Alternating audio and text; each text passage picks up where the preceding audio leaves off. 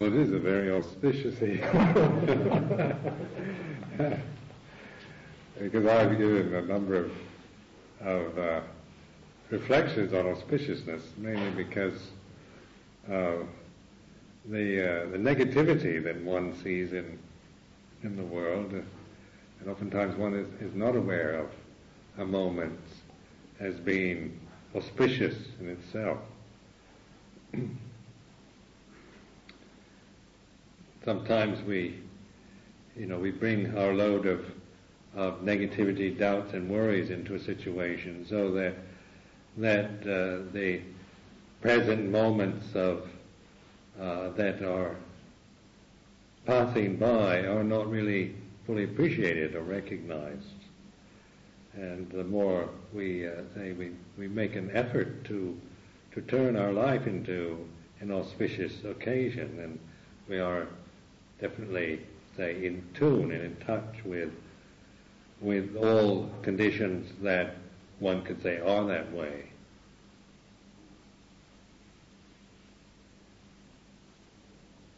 The human mind is one where we can touch the heavens and the earth. We have this we like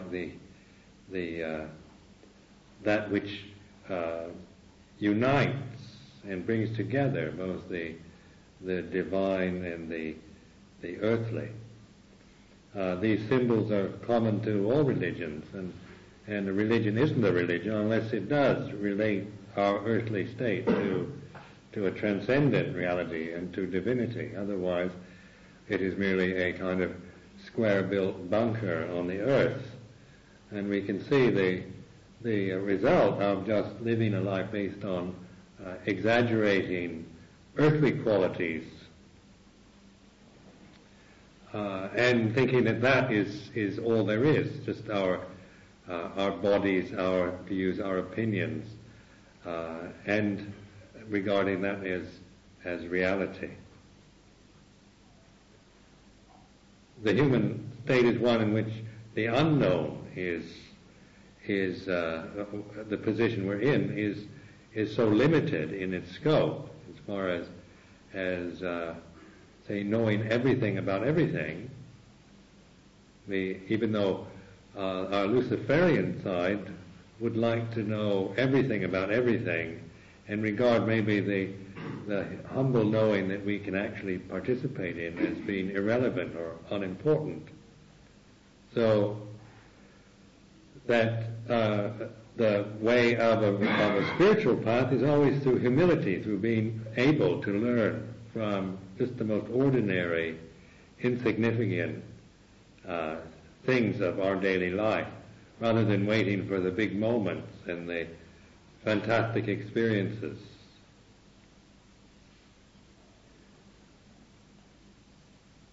Our conceit is such because we can imagine, we can create images of divinity, that we can easily believe that because the images we create are somehow that way. We can just make ourselves the most important thing in the universe, the me and mine. It's a total selfishness. How I think, how I live, what I want to do is the important issue of the day. But we can also open the mind, open the heart to all possibilities without, say, attaching to anything in particular, to where the consciousness is an open receptive one rather than concentrated on a thing or an object or a limited object. They, in the experience of mindfulness, in the realization through mindfulness, then the consciousness is vast and receptive and open rather than fixed on one, say, object on a sense world, or no longer is one interpreting life from a position, from an attitude, from an idea. And I think this is one reason why the Buddha remained silent on the kind of metaphysical questions. And of course this has created a tremendous interest in the human mind. Why did the Buddha remain silent? Why didn't he tell us what is there after death? What happens to the Tathagata when he dies? And is there an ultimate reality, a God? Is there an original creator? And all these kind of questions that people tend to want to know the answers to. And yet when asked, the Buddha's response was a silent one rather than a verbal one. And so that silence is to be considered, because silence is where we give up that desire to know things, to know everything about everything, to want to have all the answers, to want to be sure that our views or our feelings are supported by the establishment or by the religious tradition.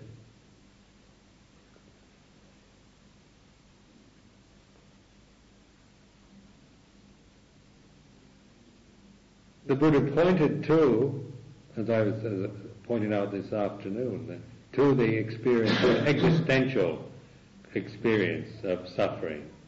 This is the truth that he pointed to, not as an absolute or as a metaphysical doctrine, but as something we can start from this place we are right now. We have to start here. We can't start from somewhere where we are not yet, where we would like to be. We have to start from where we are, so that in meditation we're remembering where we are. We're bringing into our consciousness that we're here. This is the way it is.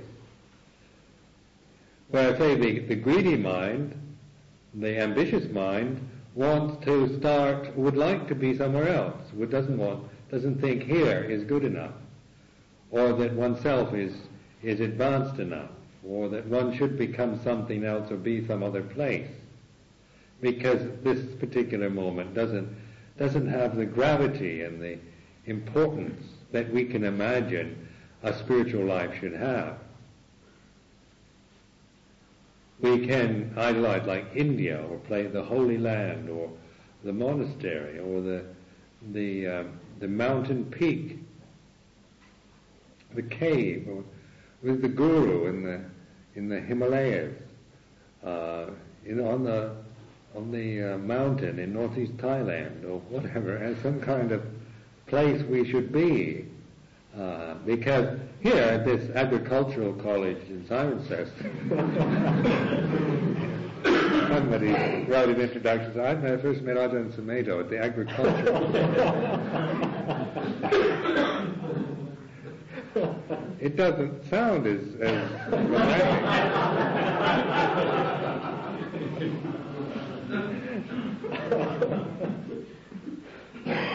Unless you're in northeast Thailand talking to a person in a village near that mountain I lived in, they would tell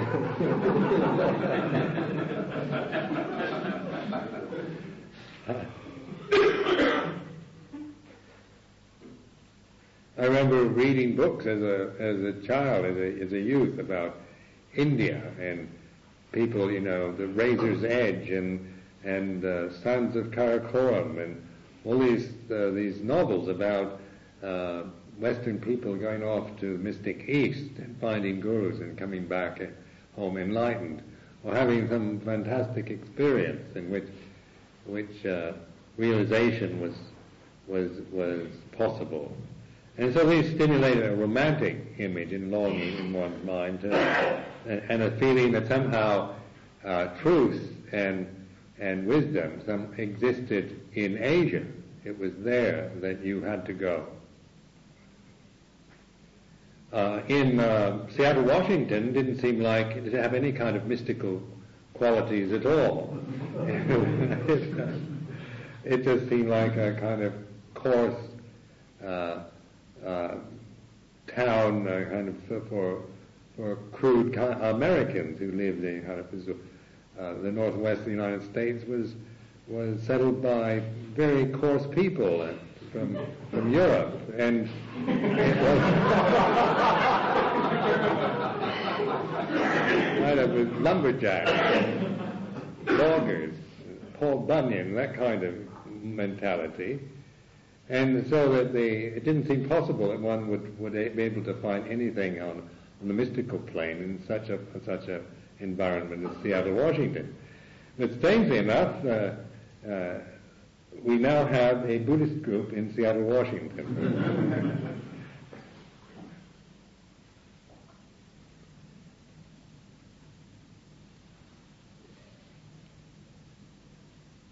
Going to Thailand, I went to live in Malaysia for a couple of years, and then I went to Thailand and became a novice in 1966. And of course this was my attraction to the Orient. In many ways the Orient or the East is a symbol, isn't it?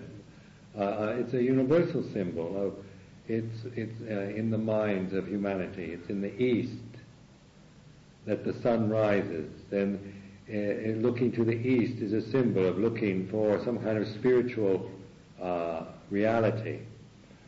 So in our mind, the countries of India or China or Burma or Thailand, Sri Lanka, these always convey to us that possibility, because there is a longing in the human heart for truth, for beauty, for goodness.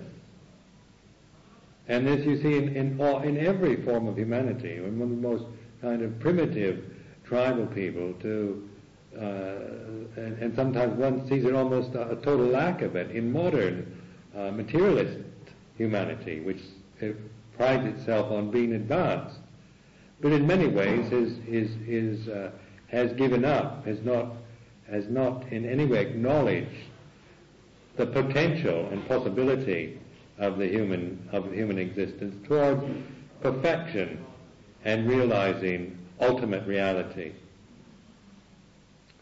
In Buddhism we use words more on this level, ultimate reality or absolute, transcendent, as ways of, say, taking away the attitude of it being something with attributes. Because so much of, say, when we try to give attributes to that which is beyond attributes, we become very confused. So that the Buddha tried to keep it a very clear presentation of his teaching, so that there would be no confusion. But the confusion that rises around Buddhism generally is in regards to the fact that it doesn't do that, and you end up with a tendency to believe it is a nihilistic teaching.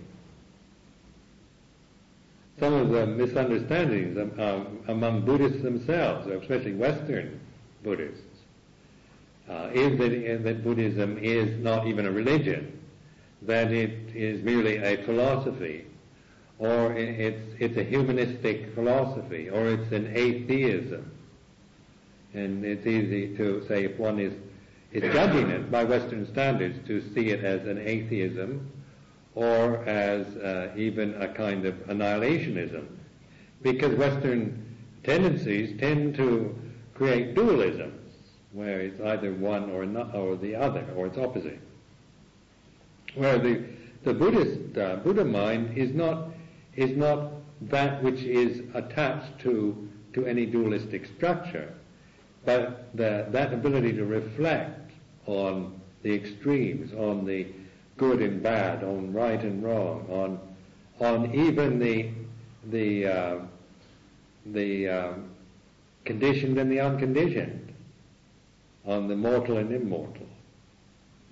So even in our practice, we're not trying to attach to immortality or to make judgments about mortality as somehow being lesser. We're giving up that whole attitude of mind in which we grasp a position even for immortality and against mortality, or preferring one to the other. The position of the Buddha is in the knowing of the conditioned as the conditioned and the unconditioned as the unconditioned, and the relationship of the arising and ceasing, the conditioned with the unconditioned. And in that is the knowing, the ability to know and see the way things are, see the Dhamma. So the Buddha then is the ability of a human being like ourselves, a human being who is mindful to see and know. We're involved in the experience of knowing, and consciousness is knowing. We're the relationship of subject to object. And the fact that you are the subject of your lifetime. To me, you are the object. But one can only be the subject of one's life, because that's the way it is. So taking the subjectivity, taking the person out of the subject, in other words, when we're talking about anatta, we're taking the person, the personality, the attributes, the qualifications, the opinions, the views, all the conditioned attitudes of being a man or a woman, of being an American or a British, of being European or Asian, of being a Buddhist or a Christian, of being Theravadan or Zen or Tibetan, of being anything. All that has a quality or an attribute to it is relinquished to be the pure subjective knowing, which is deathless, it's pure, it's intelligent, and it's not personal. Doesn't belong to me. It's not mine. It's not conditioned through education. It's not a PhD in Buddhology.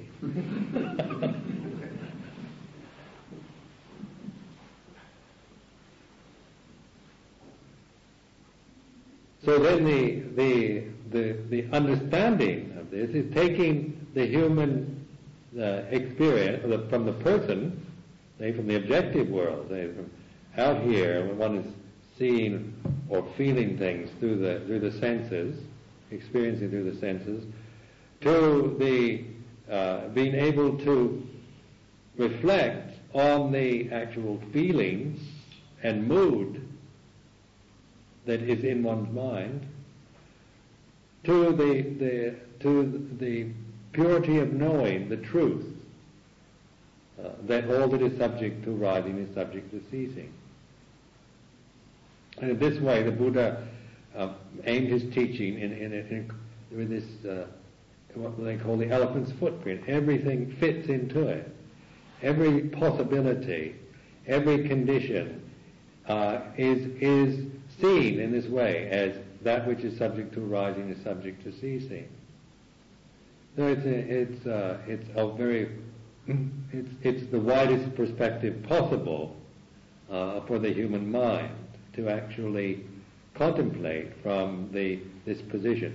Now the idea of the Buddha or the Bodhi tree, the place of enlightenment, the still point or the axis mundi, or the in Christianity it'd be the cross, or it's that point or place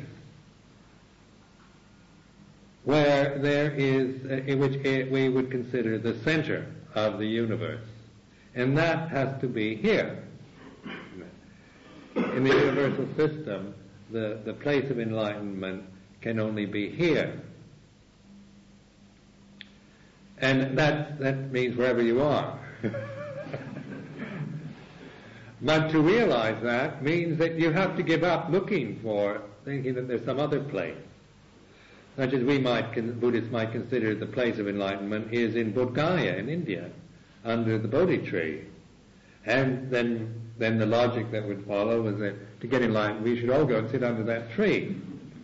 Well, many of us have and have not.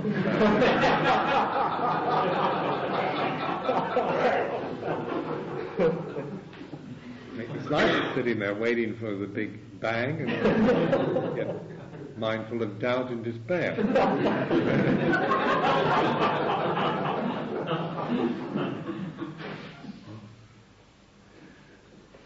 But this is religious symbolism, and the tree, of course, is an ancient symbol, because a tree represents the roots in the ground and the aspiration towards the heaven.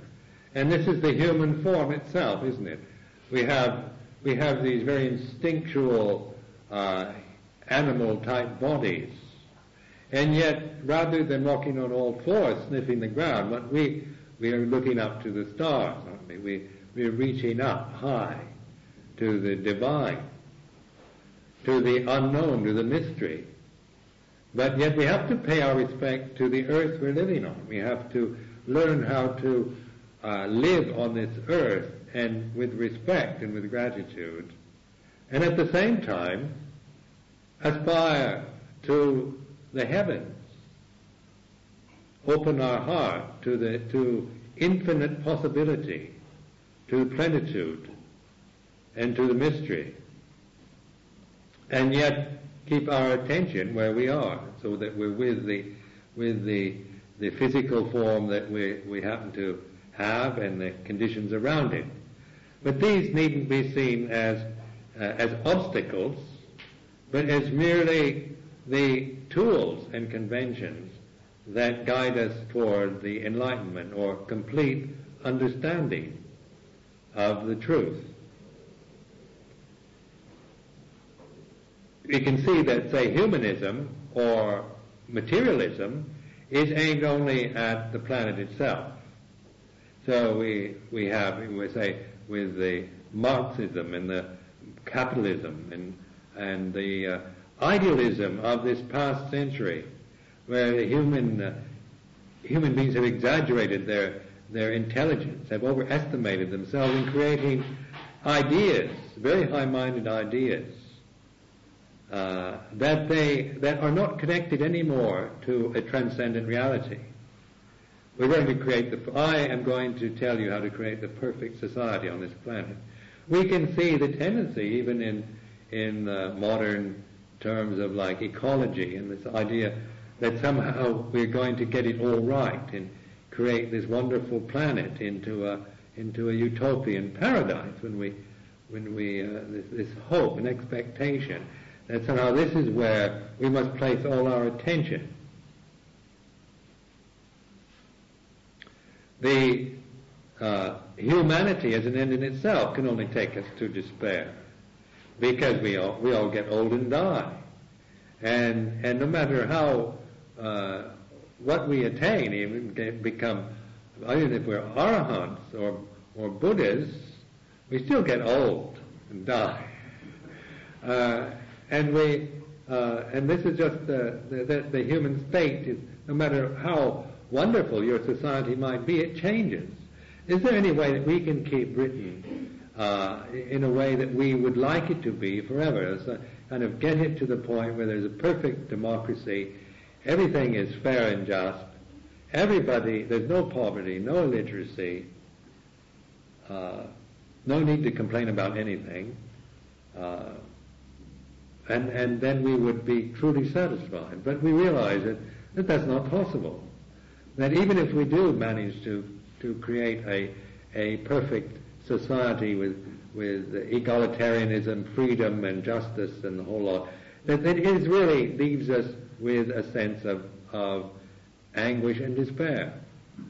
We can see in the Western world how the emphasis placed on fulfilling our ideas, and even if we are capable of fulfilling them, how empty and meaningless it is as an end in itself.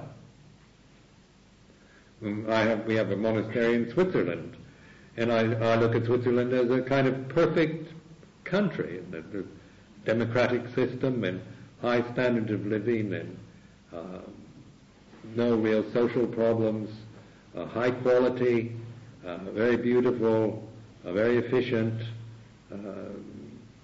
everything. I can't imagine how you could make a country more perfect on the conventional level, and yet it's not a very happy or joyful place, is it?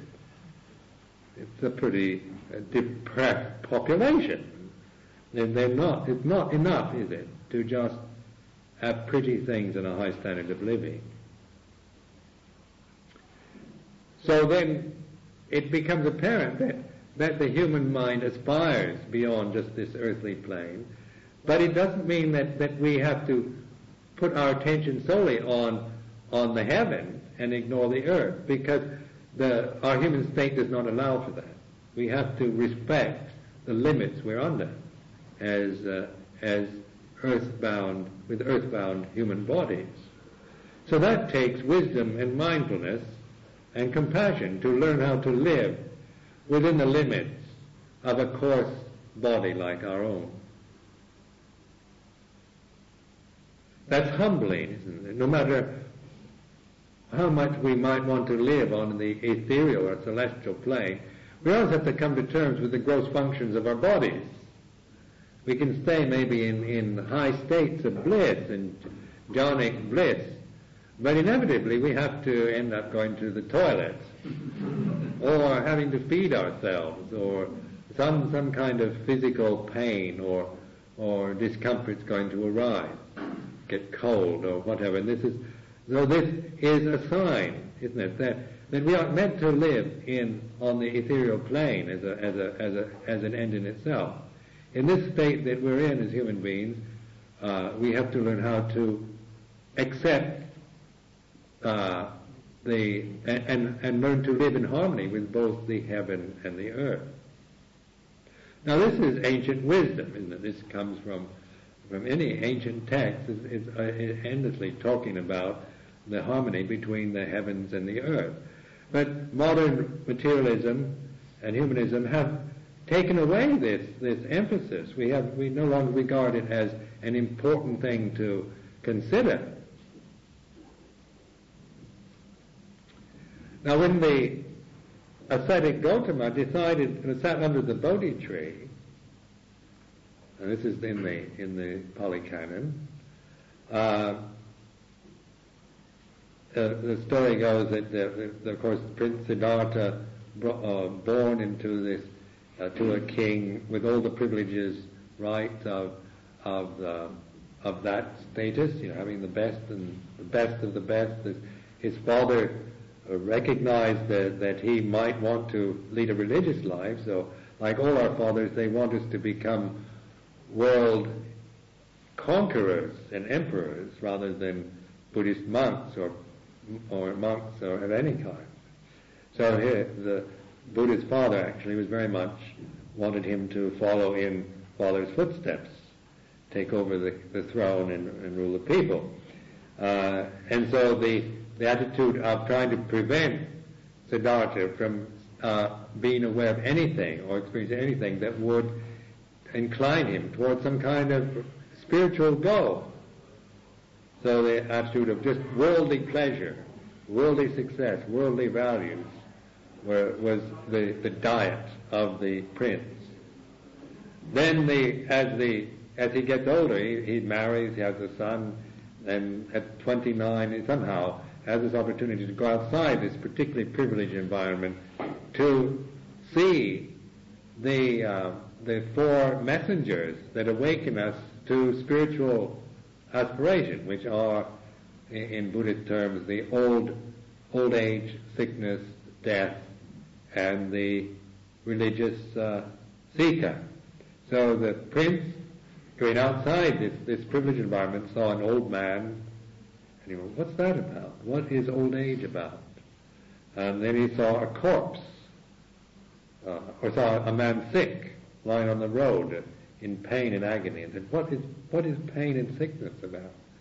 And then saw a corpse. That's a human corpse. That's what happens. And the life force is gone. It rots away, decays. And then seen a monk sitting under a tree meditating. What is that man doing? So these questions are questions that I'm sure, if you wanted to be less mythical about it, and one would say, surely Prince Siddhartha must have seen old people and occasionally had a tummy ache or realized that people died. But as an awakening message, these things usually come to us later in life. When we're young, we tend to not really, even though we might be surrounded by elderly people and sickness, we tend to not take an interest in it. It doesn't mean anything to us. It doesn't come to us as a message. It's just something one ignores or we haven't not ready for that message. As well as the religious person, the monk.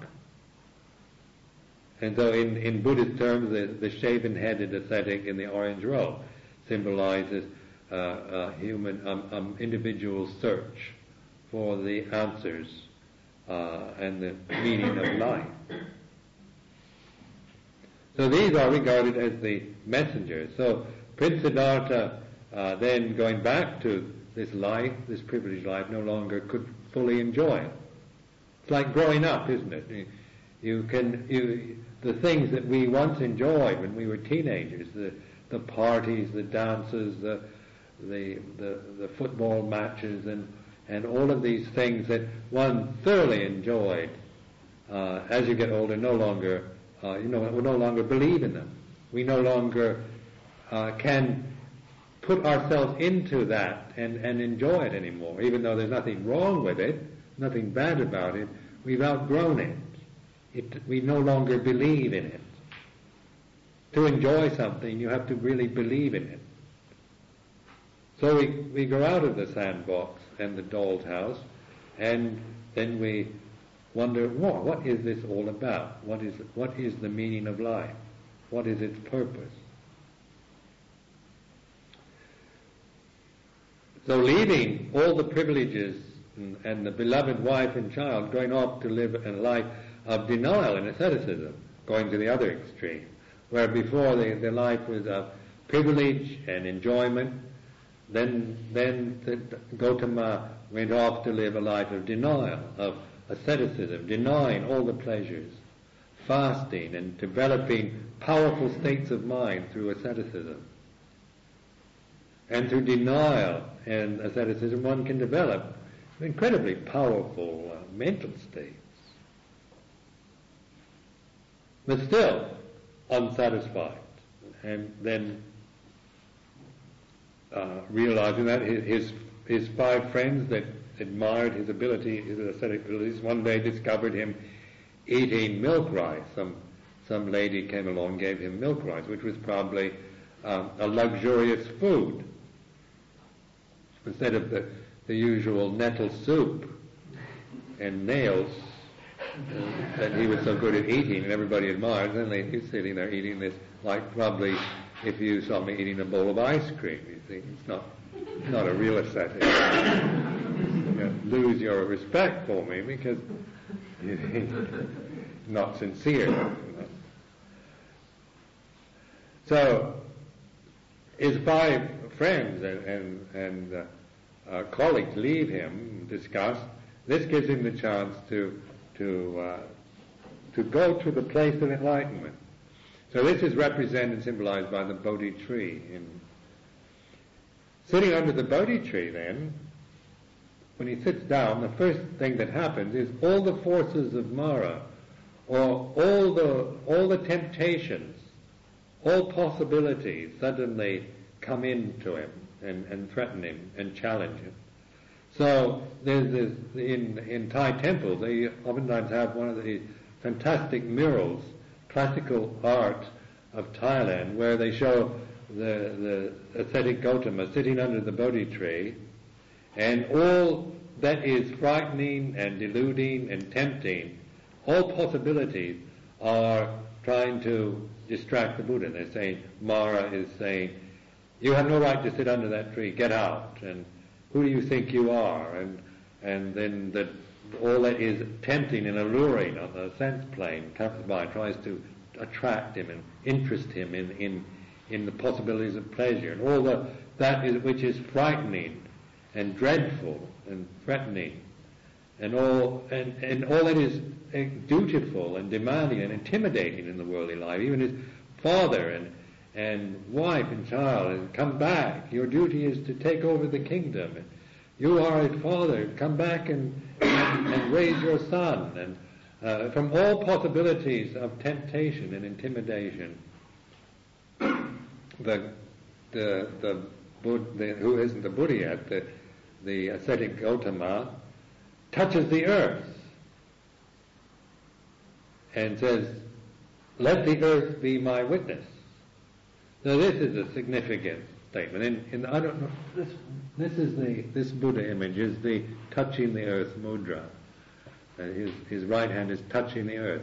Let the earth be my witness. So then this brings forth the Mother Earth.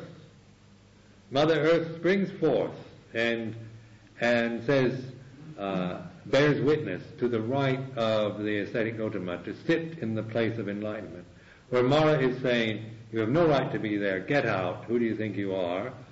Mother Earth then comes forth and says, he has my permission, he has the right.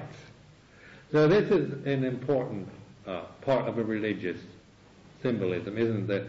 That Earth itself, the female force, Mother Earth, the bodies we have, and all that's connected to this earthly plane, is actually that which gives us permission to be enlightened. And then Mother Earth floods away the forces of Mara. And in Bangkok, they have a fountain in one of the main areas, the old part of Bangkok, where Mother Earth is in her hair. This water flows out of her hair, and she's wringing out her hair, and this water is flooding all the forces of Mara, which is the paramitas, or the accumulated virtues of Siddhartha Gautama. So that these forces of Mara are flooded away, leaving the ascetic Gautama alone under the Bodhi tree. So he's sitting in the perfect place, in the axis mundi, the center of the universe, completely composed, reflective, mind reflective, and to where the actual realization of truth. Then, when he has his enlightenment, he is the Buddha, then he thinks to himself, this experience, this is what I have realized, is subtle, and people will not understand. How could this ever possibly be taught to anyone? What I have realized, this enlightenment. It is ineffable. How could you possibly put it into words or symbols of any sort? So the thought came to him that it was impossible to teach, and therefore there was no point in even trying. So at this point in the legend, God comes down in what are called Brahma Sahampati. The Brahma is God in the Hindu Buddhist tradition. And this represents the male force, or the father. So Brahma Sahampati is the male figure, or the father figure, where Mother Earth is the female, obviously.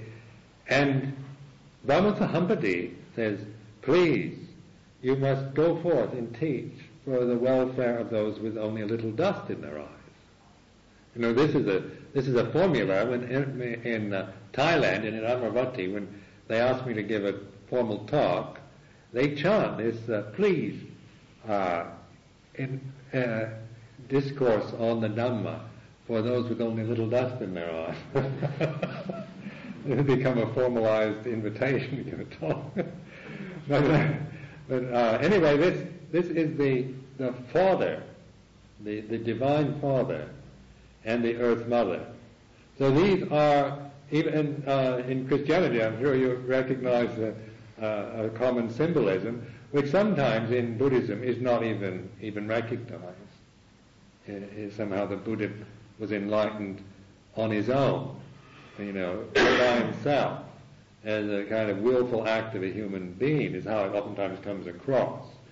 But in its actual traditional and legendary form, it is a very proper religious symbolism of the earth, the female, and the Heavenly Father. And it's the Heavenly Father that requests that the Buddha go forth and teach for the welfare of those, for the compassion, out of love and compassion for other beings. So you can say that the Buddha is the child of the Earth Mother and the Divine Father. And in Hindu symbolism, isn't it, the Purusha and Prakriti, or the male and female energies, produce buddhi, or the pure intelligence in the human state.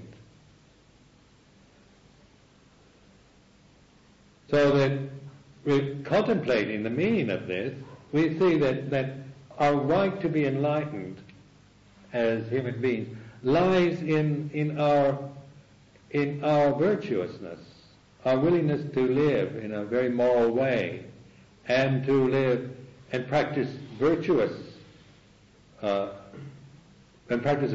in our society, to be virtuous, to be generous, to be kind,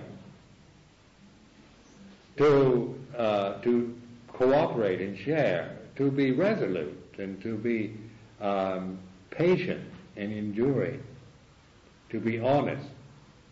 All these things give us the right to enlightenment. And this is what Mother Earth says. He has developed these virtues. He has the right to be enlightened. And Mara, who's the tempter, is testing him out. What right do you have to sit there? And in the suttas, in the Pali Canon, you find Mara always, even after the Buddha's enlightenment, Mara would come and see if he could kind of test him out and say, who do you think you are? You think you're the Buddha? Aren't you overestimating yourself? And all that. And the Buddha says, I know you, Mara. So it's a way of knowing, isn't it? Knowing Mara, or knowing the delusions as delusions. It's not suppressing delusion, or it's not killing the devil or annihilating, but it's in knowing. And I think in Christian symbolism the same, that Jesus say after the temptation, says, stand behind me. Not pushing Satan over the cliff. You say, get over there. I know what you're about. So it's an understanding and a knowing rather than a violent act of annihilation that is where wisdom lies.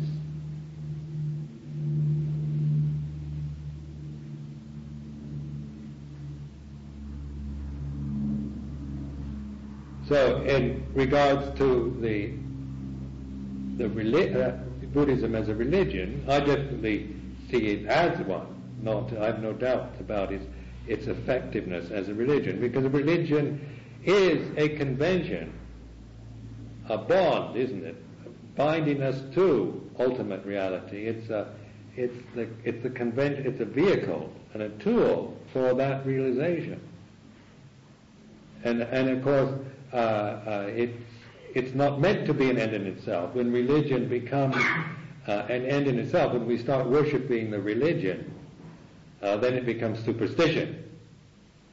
It's because it can't. As an end in itself, we're only worshipping a tool or a vehicle. We're not using it. We're not getting inside that vehicle and letting it take us to that ultimate reality or enlightenment.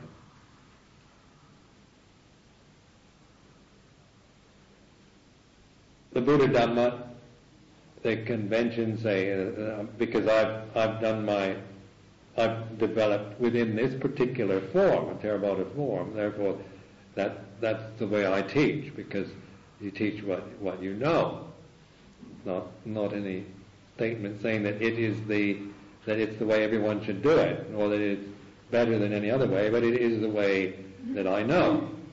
It's the language that I speak.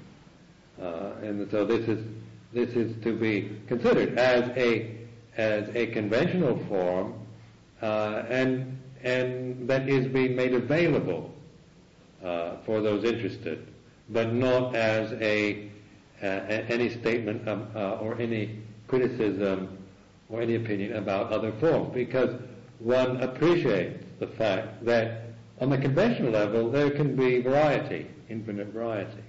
Inevitably, each one of us has to do it all on our own. Whether Buddhist, Christian, whatever, the ultimate realization comes through working with our own particular unique conditions. Like you learning to work with the way you are as an individual being, with the equipment and the gifts or lack of them, or the help or the lack of it, or whatever that you have to bear with. It's through wisely understanding that you free yourself from delusion, so that the actual religious traditions help us to accept the way we are, not as a fatalism or as an exaggeration, but as the willingness to work with what we have, the way it happens to be for each individual being. So in a religion, then, if its purpose is to point and take us to that ultimate reality, then we realize that there's no problem really between religions if we understand the purpose of a religion. It's like an orchestra. It's not because one plays the violin is no kind of judgment against the piano or the trombone. But if a good pianist and a good violinist and a good trombonist play music, it can be very beautiful. It can be an orchestra that is extraordinarily beautiful. But if the pianist, the violinist and trombonist are not very good, then it can be experience of cacophony. So sometimes religious people never learn to play the instrument very well, so they drive people away. The scraping, screeching, horrendous noises that.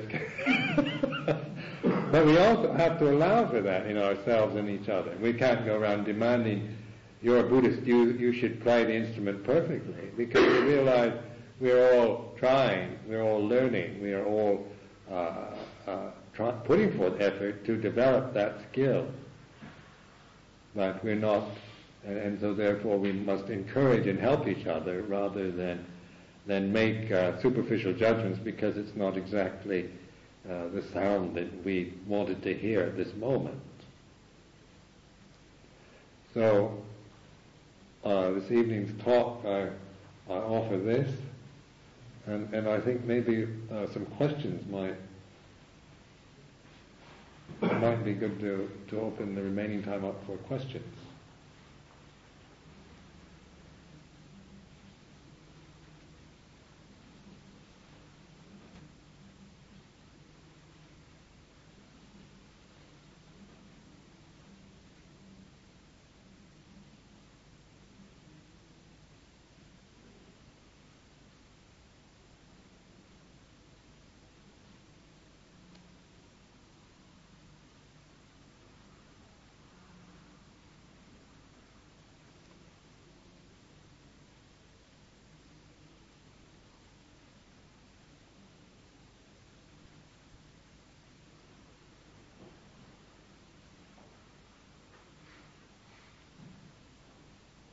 The experience of stopping the mind, isn't it?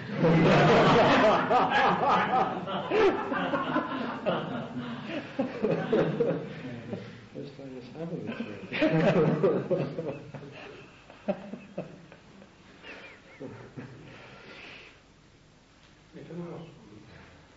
I've asked this before, this is one that troubled me nothing. In Christian doctrine of the soul, but in Buddhist there's such thing as no ego, no soul. This always worried me a bit. Well, you have to understand what that means, what soul means, because oftentimes one tries to interpret Buddhism from from a conditioned mind, Christian conditioned mind. So you to kind of try to understand Buddhism through Christian terminology doesn't really work. So that, like the Buddha was pointing to the soul as conceived of as some kind of individual thing that lived eternally, is because there was such an idea in the Atman and so forth in the Vedic, previous Vedic religion. That he did not teach that there was any kind of thing that went on for eternity. So it's the idea, the anatta is not a doctrine, like there is no soul as an absolute doctrine, but it's a reflective teaching, so that you tend to look at, say, the attitudes and the views and opinions as just conditions of the mind, rather than as one's true nature or one's self in any way. Where the human tendency is to always want to grasp something, and so we grasp the idea of God, or we grasp the idea of a soul, without really understanding that the grasping is what the Buddha was pointing to, not the idea itself. So it's a grasping of things when there is suffering. When there's no grasping, then it's Dhamma, it's the way things are. And that's where the realization is, or enlightenment is realizing the way things are, in which such a problem is no longer a problem, whether there's a soul or what happens to the Buddha after he dies, and all these things no longer make any, no longer seen in the way of a soul or an individual self as an absolute.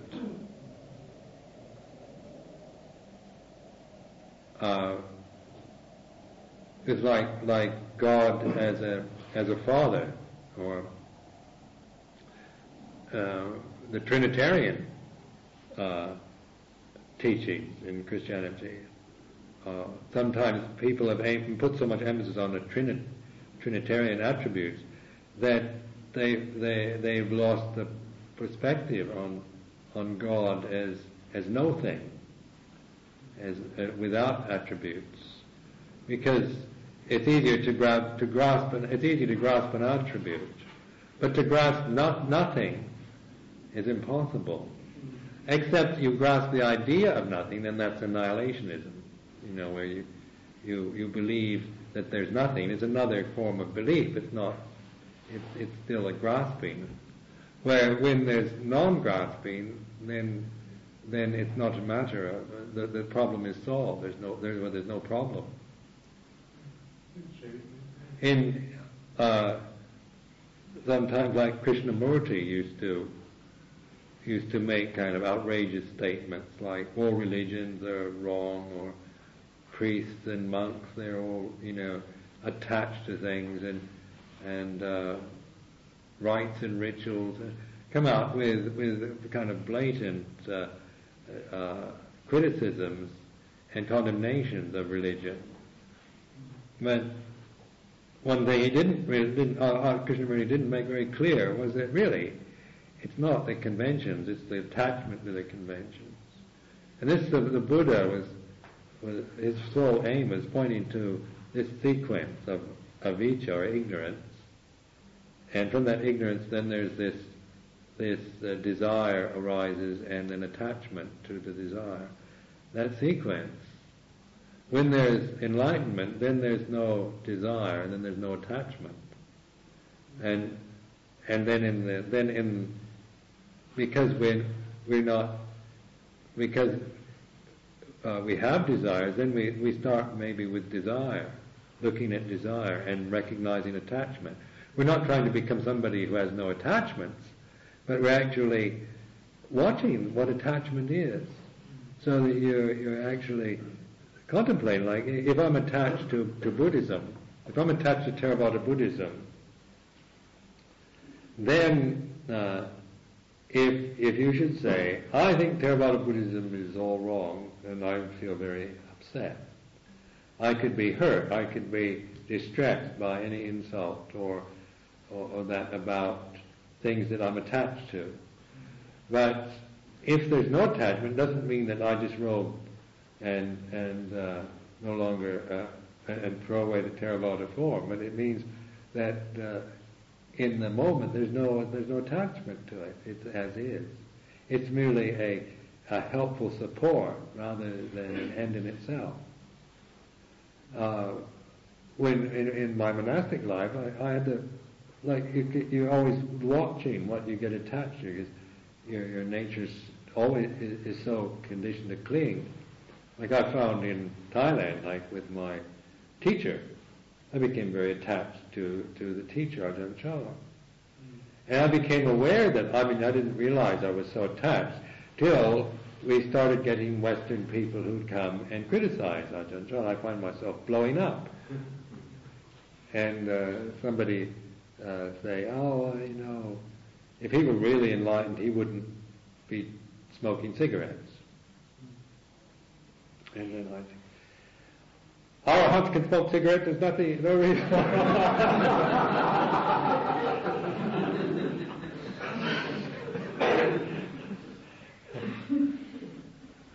Who do you think you are? So then you'd watch yourself, you'd be very agitated and angry. You want to throw the man out of the monastery. And very unpleasant, nasty mental states would arise, and you contemplate this. Why do I feel so horrible? Why do I feel so angry over such a thing?